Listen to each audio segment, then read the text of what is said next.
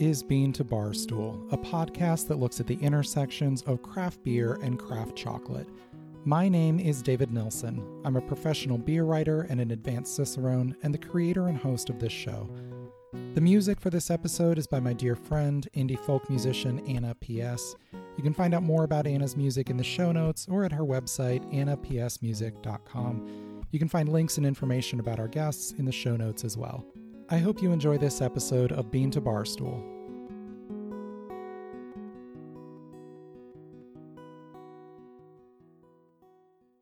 A multi-limbed green god, part ibex, part insect, presides over a pool of beer atop a cliff, pouring the golden liquid into a drinking horn held on the shoulders of a satyr, where it overflows into a boiling cauldron on the shore of a river. A dryad with tree limbs growing from her abdomen plucks hops from the beard of a spectral moose.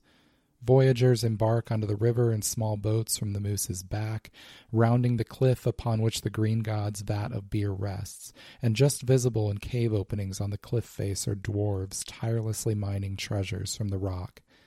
Do the tiny, faceless forms populating the landscape understand the cosmic machinations that have brought them this drink of the gods?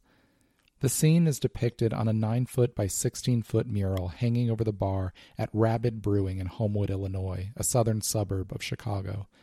Hand-painted by artist Annabelle Popa, the mural's merging of mythologies, both historical and invented, perfectly captures the aesthetic both of Rabid and of its founders, husband and wife team Tobias Cichon and Ray Rosado. This oddly seamless blend of wonder and irreverence is displayed in everything the pair do, their earnest vulnerability merging with occasional off-color humor in conversation, their love for fantastical artwork sharing space with full-body Tyrannosaurus and panda costumes in their taproom. I'll explain more about both in a minute. In today's episode, we'll get to the heart of what makes Rabid Brewing a reflection of its imaginative and open-hearted founders. The Rabid Brewing taproom sits at the end of an unassuming office park behind a big box store just off the highway in Homewood, Illinois. Across a small field beside the brewery, the earth opens into a giant rock quarry, and the brewery will sometimes host movie screenings or live music in this small grassy oasis in between the concrete expanse of a commercial suburb and the massive scar in the earth that provided the building materials for this and countless other suburbs just like it. Rabid is a small refuge of the weird and wonderful. You enter the front door and your eyes look up to the huge mural telling the mythical backstory of Rabid's beer, and then they fall to the smaller but no less remarkable macabre accents around the space.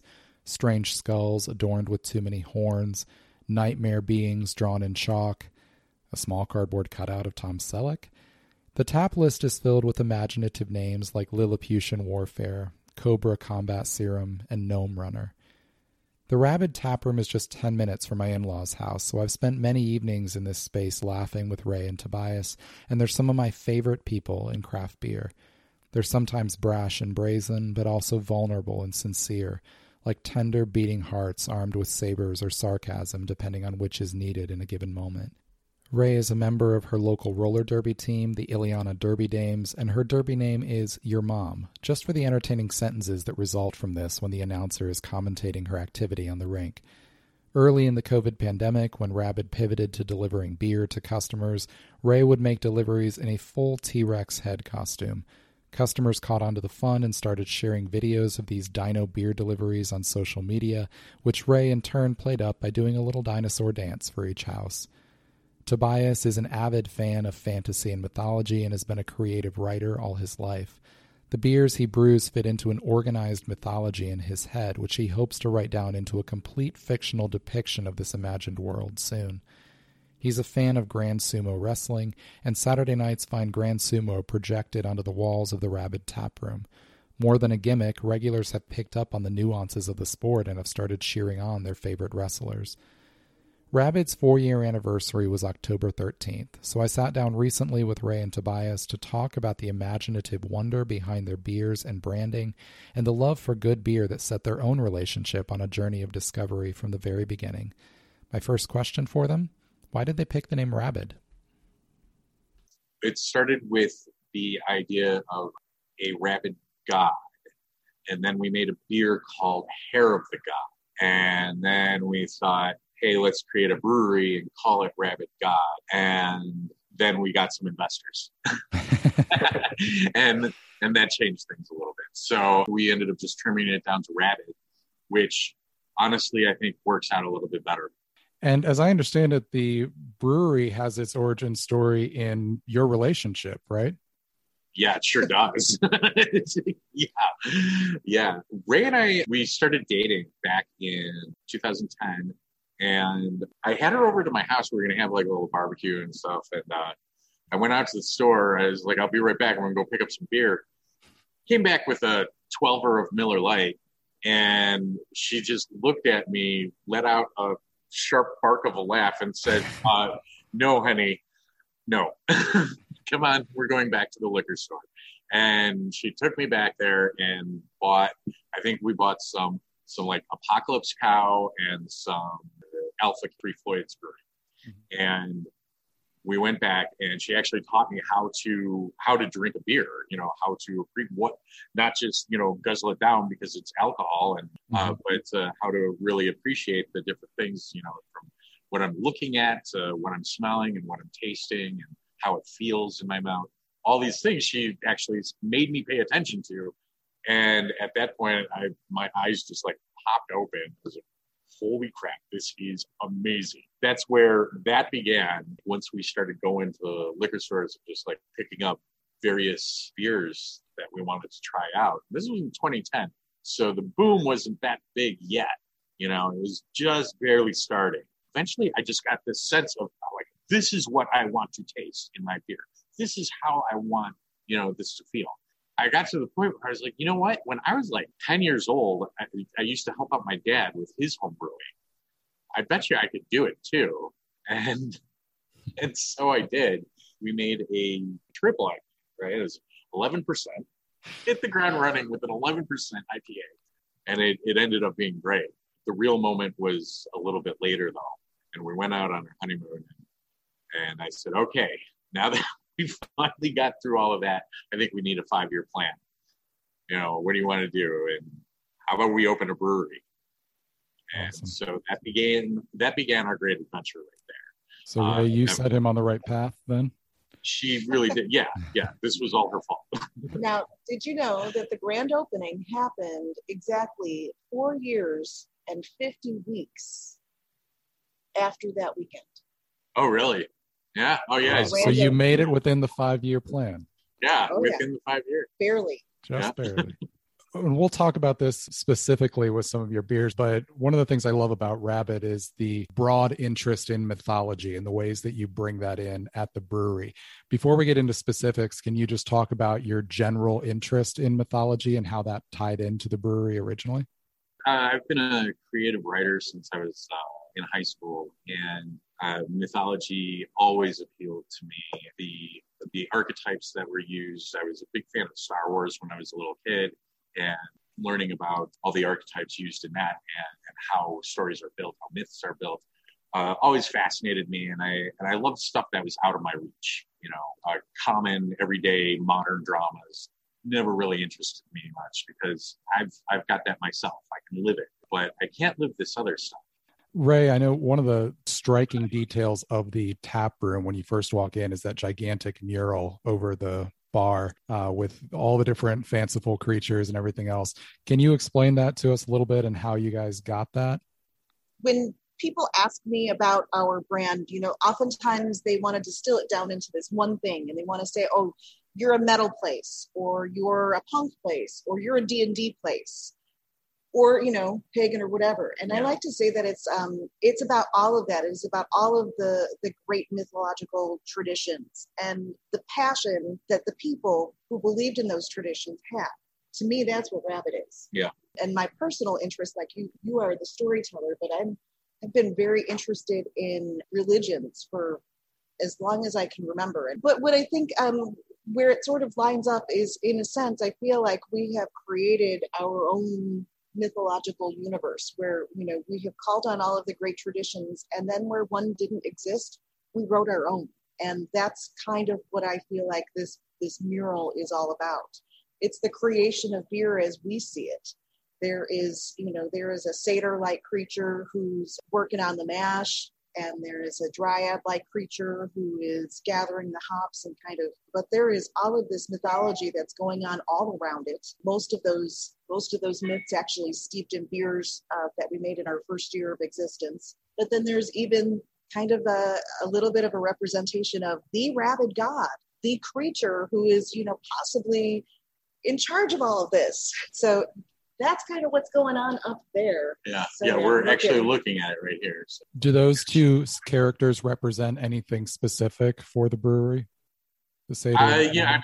There is a little bit of a tie-in to them being representative of both me and Rick. But aside from that, the satyr is all about the party. Yeah, he is the fun bringer, and so that is really kind of what we wanted the spirit of this place to be. A poetic hub of fun. So the satyr is definitely where we wanted to start. And then we have other characteristics about our brewery, I think, that we do care for people and we are like family for people. And I think the Dryad brings a lot of that kind of imagery into it as well. You mentioned other details around the brewery. Can you briefly share some of the other mythological accents around the space? Sure. Well, really it starts with our cans, but we've got some mythological boars, basically boar heads, just different shaped tusks coming out of different places. And we've got a ceremonial death mask with a giant tusks that come out really low. We've got, like this piece behind us, this was actually done by a couple of our tattoo artists. This one in particular was done by Ivan Thomas. Because of the nature of it being chalk, told people, the art around here is going to change once in a while. We have had people yell at us. That's the thing. People get really passionate about art. Tobias and Ray are just as passionate about art, and that led to their ongoing relationship with New York-based artist Annabelle Popa. I spoke with Annabelle recently about how her partnership with Rabid began, her process for creating the Rabid Taproom mural and other pieces, and her love for the fantastical. So, Annabelle, can you share with me a little bit of how you got involved with Rabid Brewing? So it was a couple of years ago. I was still I think it was junior or senior year in college. My boyfriend at the time, his mother was very close friends with Ray. And they mentioned something about looking for an artist. And she was like, oh, yeah, my son's girlfriend is an artist. And of course, the first reaction is when you have a family member say that, you're like, oh, they're not really going to be a good artist. And it's, right. A funny little thing. But I was studying illustration at the time. And my passion is mythology, folklore, monsters, creatures.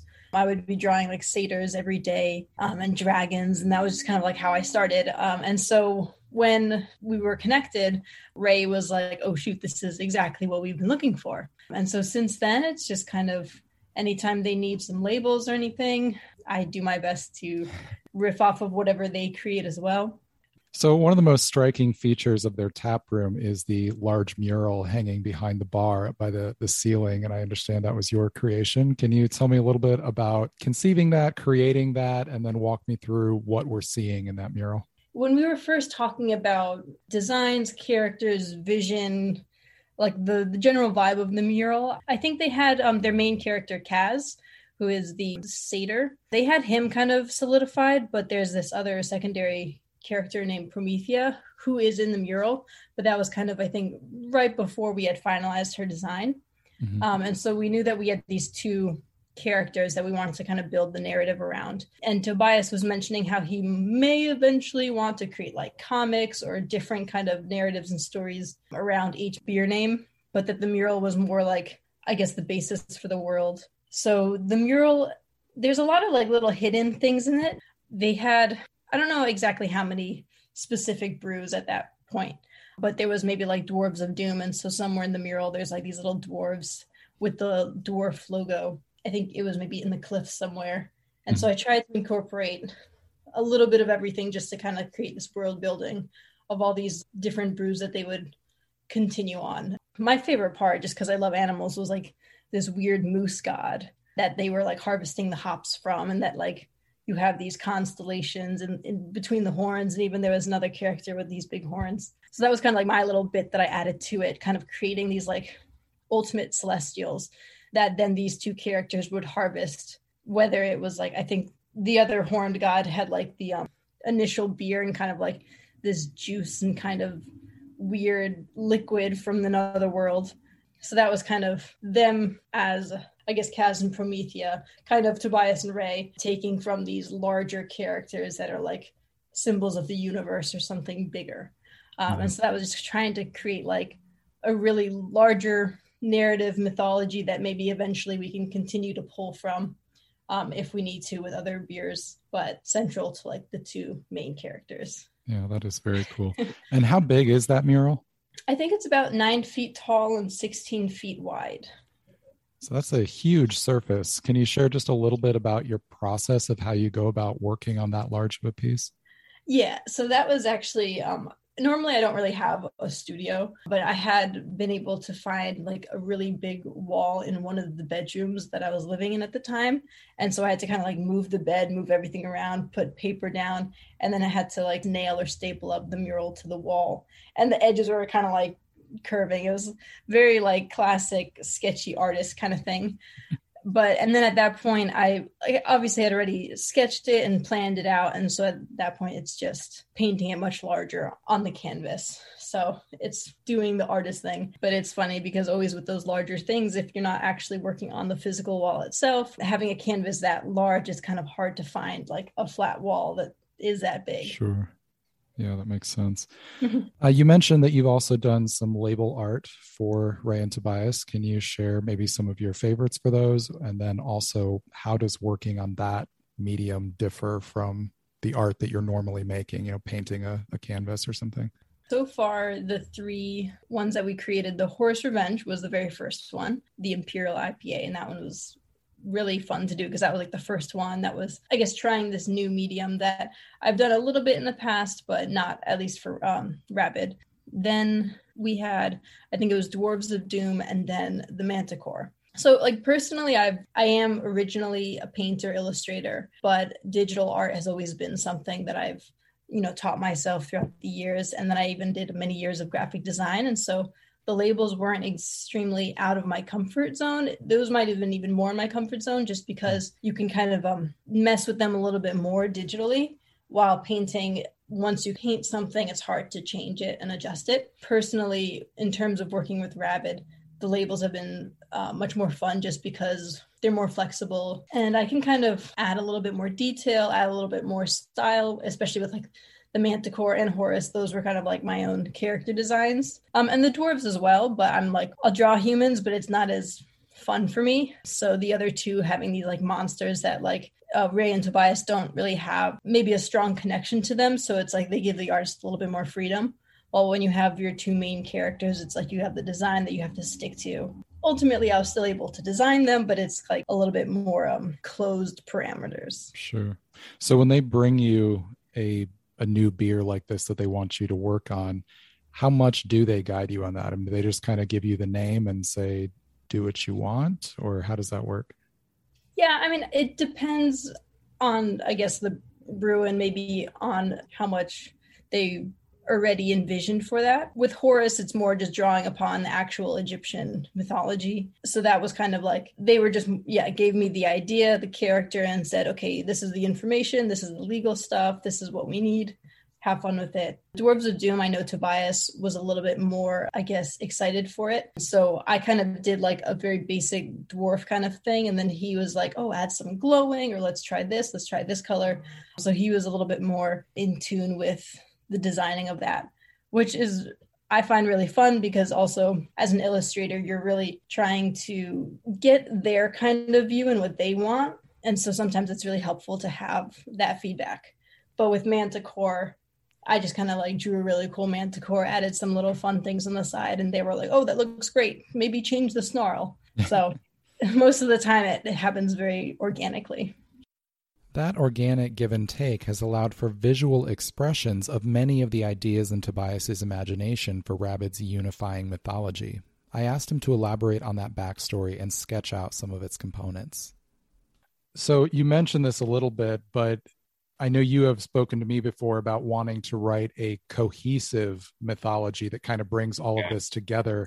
Can you Yeah. share a little bit of the vision for that, whether or not you've had a chance to do it yet? Yeah, sure. Well, all of it is like location wise, it's vaguely based on our current location. And it uses basically what is Lake Michigan as this kind of magical waters place. There's, a great snake that continues to try to drain the waters. And there are the heroes of the area that try to stop that and continue to give the waters to the rest of the people on the land. And is your intent for all of your beers, once you can eventually do that, to kind of tie into that and touch on it? To kind of play into it, yeah, as many as possible. There are a couple that, the naming came out a little bit weird, but those were earlier on. And I think that everything that we're doing now is creating either scenes that may have happened in this mythological land or referencing, specific creatures or types of creatures. We'll be right back. Hey everyone. Getting a Cicerone certification is an amazing way to raise your beer knowledge and can be a game changer for your beer career. But how are you supposed to find the time to prep, and how are you supposed to know exactly what to study? Don't sweat, because the Beer Scholar has you covered. The Beer Scholar is a sponsor of Bean to Barstool, but I can tell you from personal experience years before I was doing this podcast how helpful the Beer Scholar study guides are. They offer efficient online courses for levels 1 and 2 that cover everything you need to know, tips and tricks for how to pass the exams, and include live weekly Zooms to taste and discuss classic beer styles together. They even have a new coaching program for the Level 3 Advanced Cicerone exam. I used the Beer Scholar study guide to pass my Level 2 exam many years ago. I wish the Level 3 had been around when I took that exam. I had to do it on my own. Wish their study guides had been available for that at the time. The vast majority of certified Cicerones in the world today have used Beer Scholar to help achieve the goal of passing that exam. If you are ready to take your beer career to the next level, visit thebeerscholar.com and check out their online courses.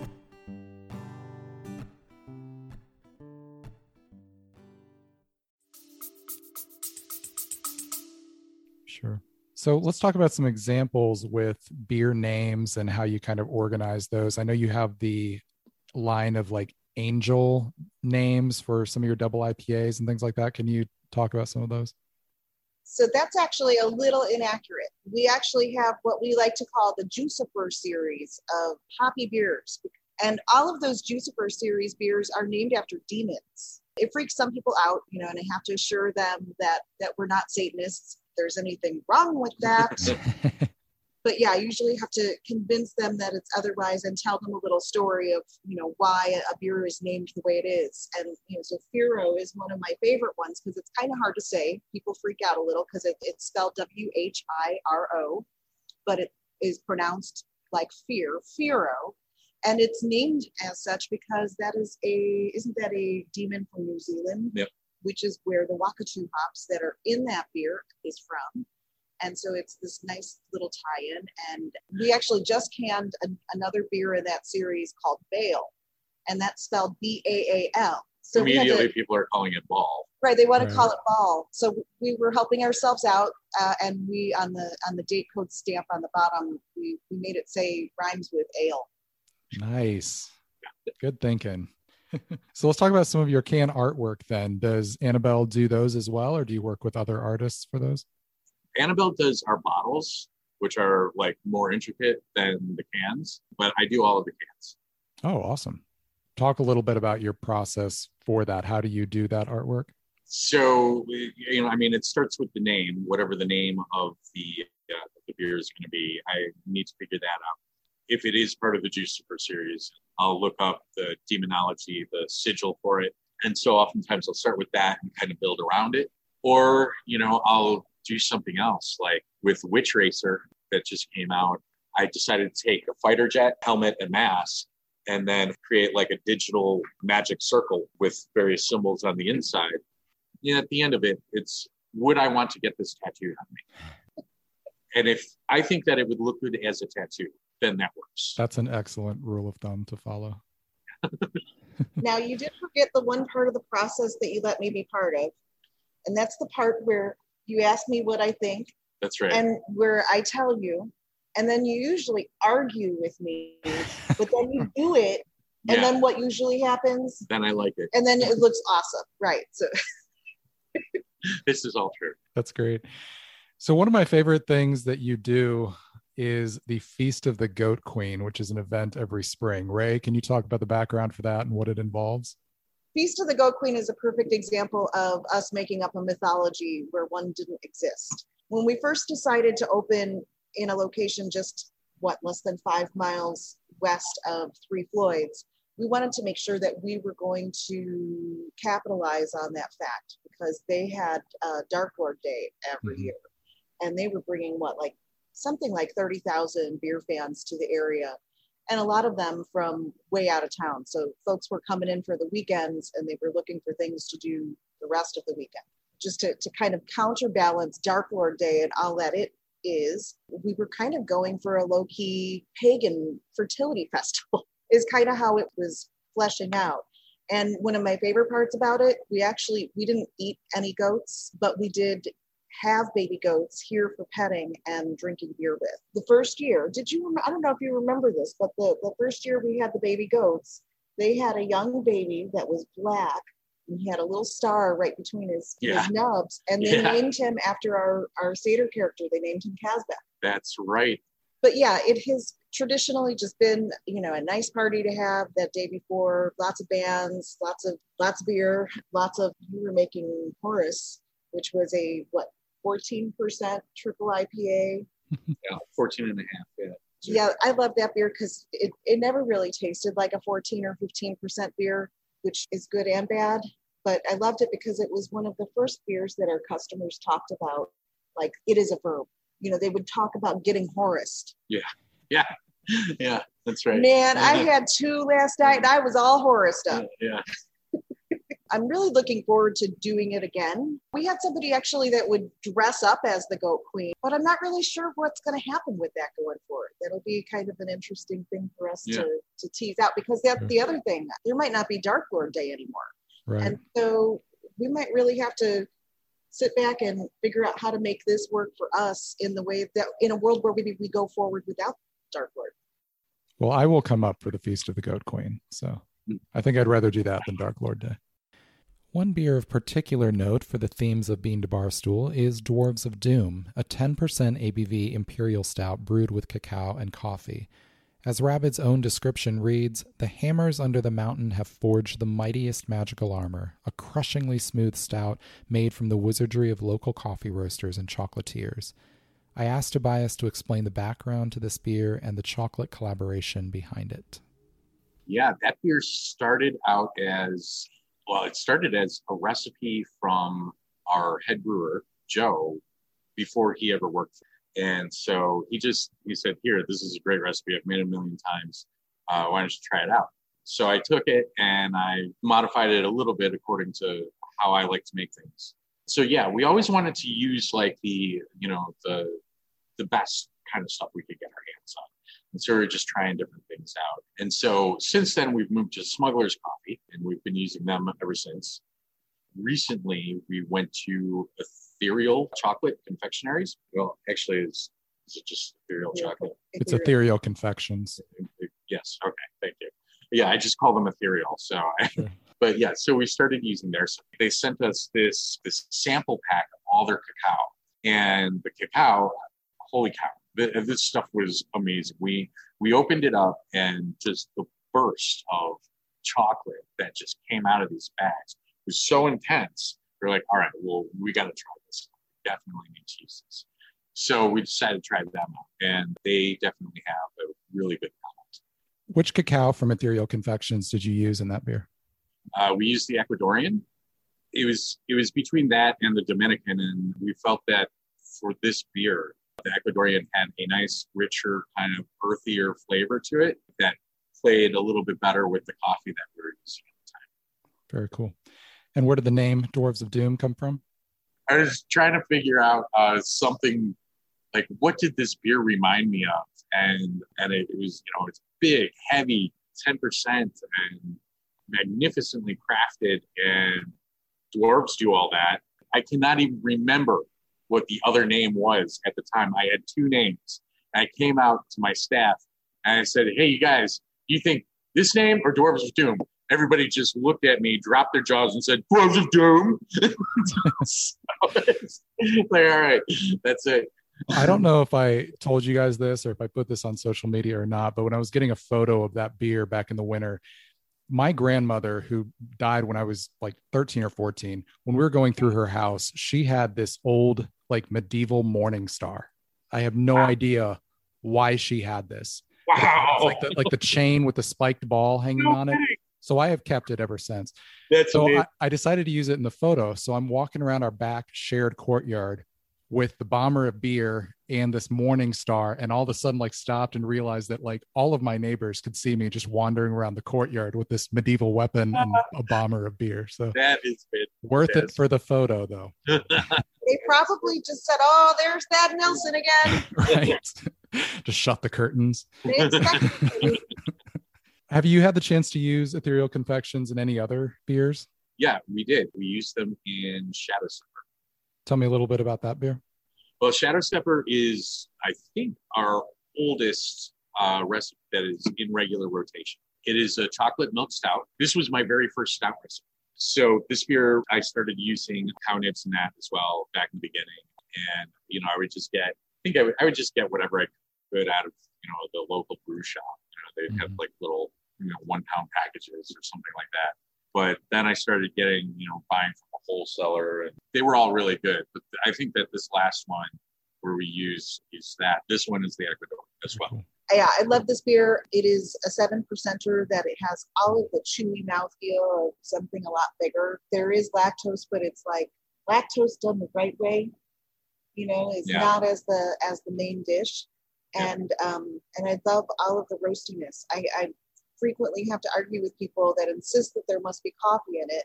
And it gives me this awesome opportunity to tell them what dark roasted malt will do.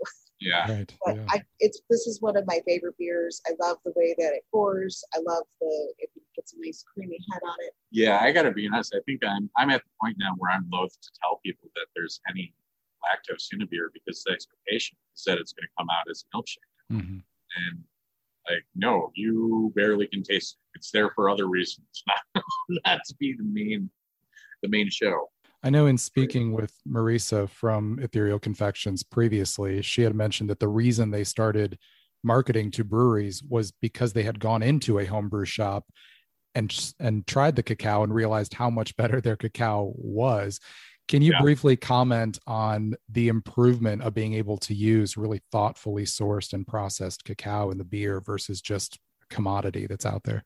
It feels really good to know that, you're not taking part in something that's exploitative. We don't want to do that. And it's hard to figure out that kind of stuff too. When, you just got to go out there and get your ingredients and get the job done. A lot of times, considering where these things are coming from and what the process is for getting them, sometimes it's trickier. And when it comes to more unique ingredients like chocolate and cacao, ingredients that are not coming from the US, you do want to take a good look at what that is. It also, I don't think matters at all that it's a superior product.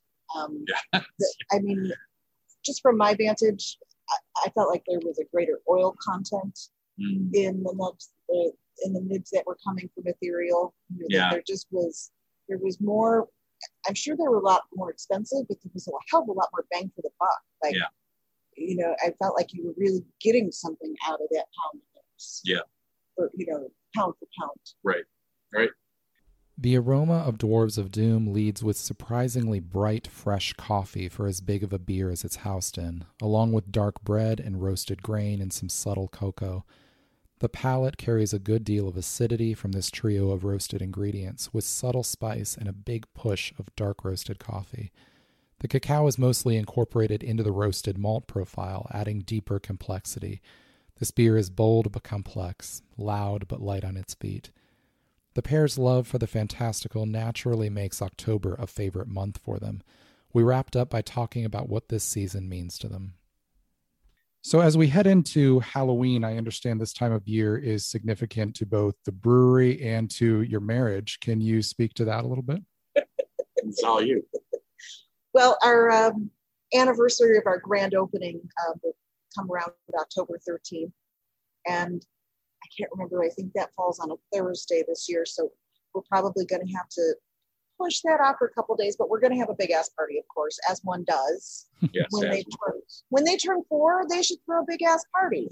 But it is also going to be our anniversary of our wedding on October 27th. And that will be 9 years. But I think probably what you're referring to is that we are just different kind of people. And there was not going to be a tuxedo that was going to satisfy Tobias or a big white dress that was going to make me happy. We had a backyard costume party wedding.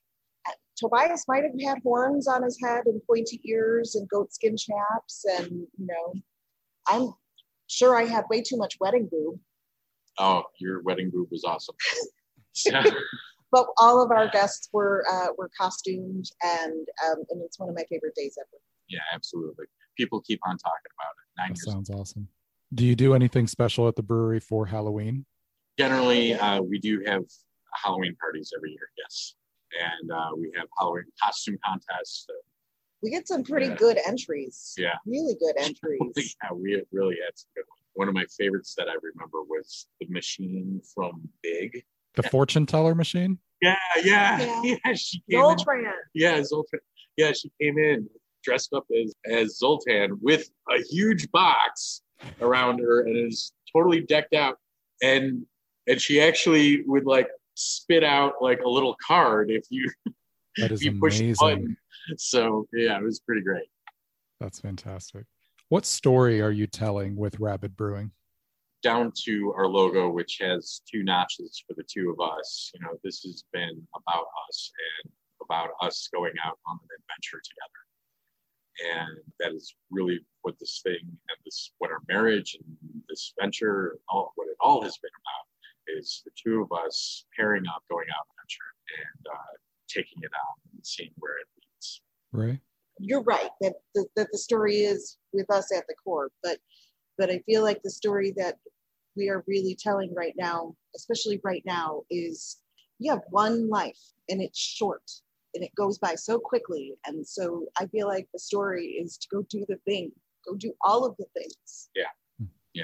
You go do the things. And I feel like a lot of our friends and family and customers maybe really admire us and they go, oh, you're doing so great. And the thing is, they could do the things too. Maybe their thing isn't a brewery. Yeah. Maybe their thing is something else, but you have to start the journey. Ray Rosado and Tobias C. Shawn are doing the things. They're on an adventurous journey together as individuals and as a couple, and a beautiful and at times tenuous endeavor running a small brewery together that reflects who they are. As Tobias mentioned earlier, some of the art in the Rabid Tap Room is drawn in chalk, and there are spaces of black chalkboard on several walls with bits of chalk lying about. Guests are encouraged to leave their mark. Sometimes that's artwork of surprising skill, other times it's dirty jokes. Everyone is welcome here. Coming through those doors means you're part of the weird family Tobias and Ray have fostered at Rabid Brewing. Step inside, grab a piece of chalk, and write yourself into the Rabid story. I hope you enjoyed this episode of Bean to Barstool. Happy hauntings, everyone.